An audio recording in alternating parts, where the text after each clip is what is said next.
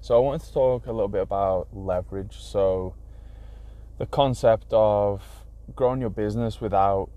it's being solely reliant on you exerting more effort or working more hours. Because obviously, like, when you first start off as a gym owner, you like do everything. That's just the default. You deliver all the sessions, you do all the consultations, you do all the sales calls, you do all the marketing, you clean the gym, you do absolutely everything yourself. I know how that is because I've been there.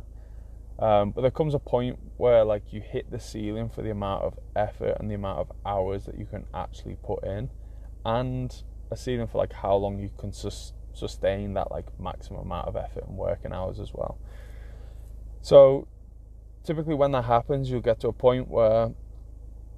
you've hit a ceiling as well with the business in terms of how much it can grow, how much revenue it can make, or how many members you can acquire and service. Because if everything's solely reliant on you, like we said, it's fully reliant on your effort and the amount of hours that you can put in. So leverage comes in a few different forms, and we've heard other people talk about this on different podcasts. But essentially, when it comes to gym ownership, leverage comes in three main kind of forms. And one of them is people, so building a team of coaches, a team of staff that can help you deliver your service and run the business. And then it comes in the form of systems, so either systems that you build in a software that create some level of automation and take away some manual tasks, but then also tying in with the people aspect, some standard operating procedures, so systems and processes for how things should be done. They can be designed, and then the leverage is having other people deliver those systems, deliver those standard operating procedures for you or with you as well. And then the other form of leverage is content. So a great example of this is around nutrition. So typically you'll get new members sign up and everyone has the same questions about nutrition, and what you'll end up doing is having the same conversations over and over again, repeating yourself, talking about how to set up MyFitnessPal, how to track your calories, like what you should eat, what you shouldn't eat, all of that kind of stuff. And that's a really time consuming thing, and there's only so many of those conversations that you can have every week. And then also it becomes quite tiresome and in a way a little tedious to have those conversations over and over again. So a great form of leverage, or using content as a form of leverage, is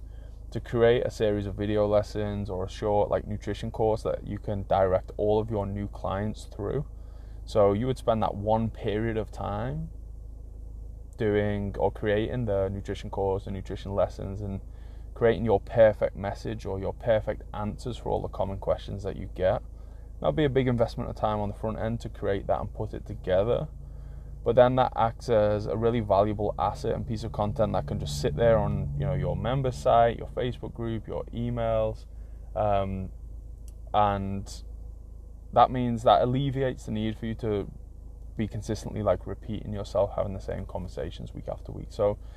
that would be using like content as a form of leverage. And like we say, you have things like systems, operating systems, and then people on top of that as well. And using leverage like that, it's the only way after a certain point that you can actually grow the business, because like we said, it's hard to get to that ceiling of where you're exerting maximum effort and maximum hours and then sustain that, and that gives a ceiling on the growth of the business. So there does come a point where you need to start looking at this and thinking about what kind of different types of leverage can I use to claw back some of my time, or to allow the business to grow beyond my availability and my effort. So the difference when you get to that point is you want to start trying to work on what you would call higher leverage tasks versus lower leverage tasks. So a low leverage task is essentially just repeatedly doing the thing. So having that nutrition conversation, making that sales call, delivering the coaching session. Whereas a higher leverage task would be designing how the thing gets done and then making sure that happens. So writing a standard operating procedure for how a coaching session should be delivered, and then making sure that your team is up to speed on delivering that and making sure standards are maintained, or creating that nutrition course and the nutrition lessons that alleviates the need for you to repeat yourself and have those conversations over and over again, but at the same time maintains a really high level of service and experience, because you're creating your perfect answer, your perfect message, recording it, and that one effort of creating that can be delivered 1,000 times, an infinite number of times, and it doesn't matter whether you have one client or you have 10,000 clients. The effort that goes into delivering nutrition after you've created that course is the same on that front in terms of having those initial conversations. And then I also want to look at like systems, like what systems can you put in place, what automations can you put in place that are gonna alleviate the need for like manual admin steps. So the example I always use for this is like, how many times are you going to sit and type out the same welcome email or the same sign up email before you create a template, put that in a piece of software where you can kind of just click a button and that email will go to the appropriate person